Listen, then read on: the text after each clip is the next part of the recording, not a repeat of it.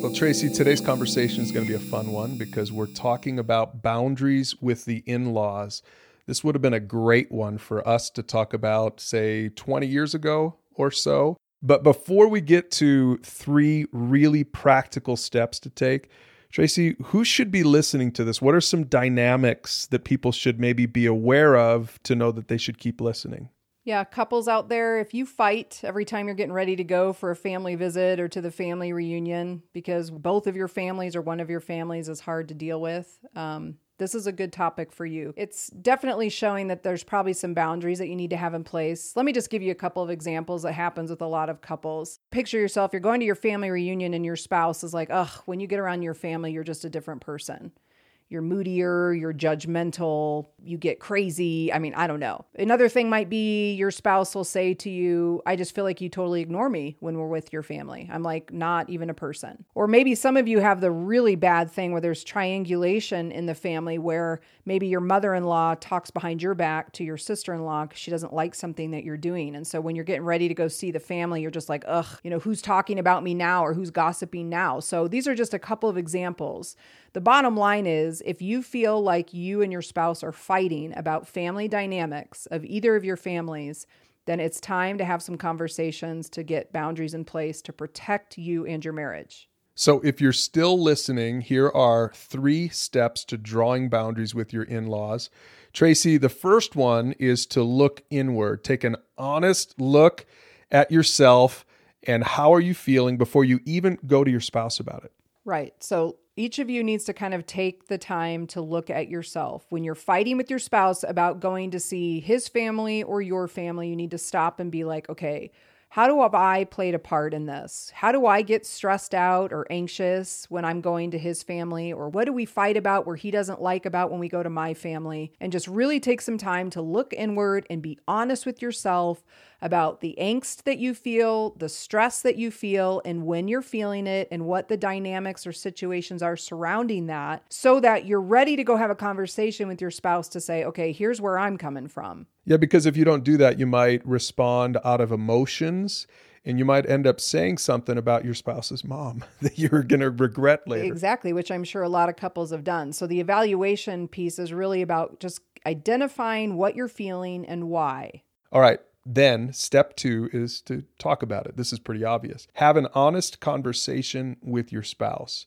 This is where both of you have to really learn how to express your true feelings. Right. So if I need to come to you and say, hey, when we get around your family, it just feels really unsafe because I feel like my mother-in-law, your mom is judging me, or she doesn't like how we discipline our kids or how we spend money or whatever it is. The responsibility then in that part of our conversation is for you to say, you know what? I don't want you to feel unsafe around my family. What can we do to start to mitigate that? What boundaries might we need to put in place to help with that? So this might be a good place to remind people about these 2 communication tips. Use I feel because statements, first of all. What does that mean? Yeah. So if you are expressing to me some stress or something that you're frustrated about with my family, you're going to say, I feel this way because whatever the situation. Instead of saying you're such a jerk or your mom's such a jerk or your dad's such a jerk. Your family's crazy and I hate to be around them. Definitely not the right way to start that. Right. And the second thing then is to use what I hear you saying is, right? So if your spouse is explaining how they feel, instead of you just rebutting, you need to make sure to go in and say, here's what I hear you saying. This is how you feel because of this. Right. And I think that's really key that in the talking about it time, this is about you and your spouse getting on the same page. That's just basic communication, that this isn't the time to bash each other's families. You're naturally going to defend your own family. So don't start your conversation by accusing your spouse and that his family or your family's crazy.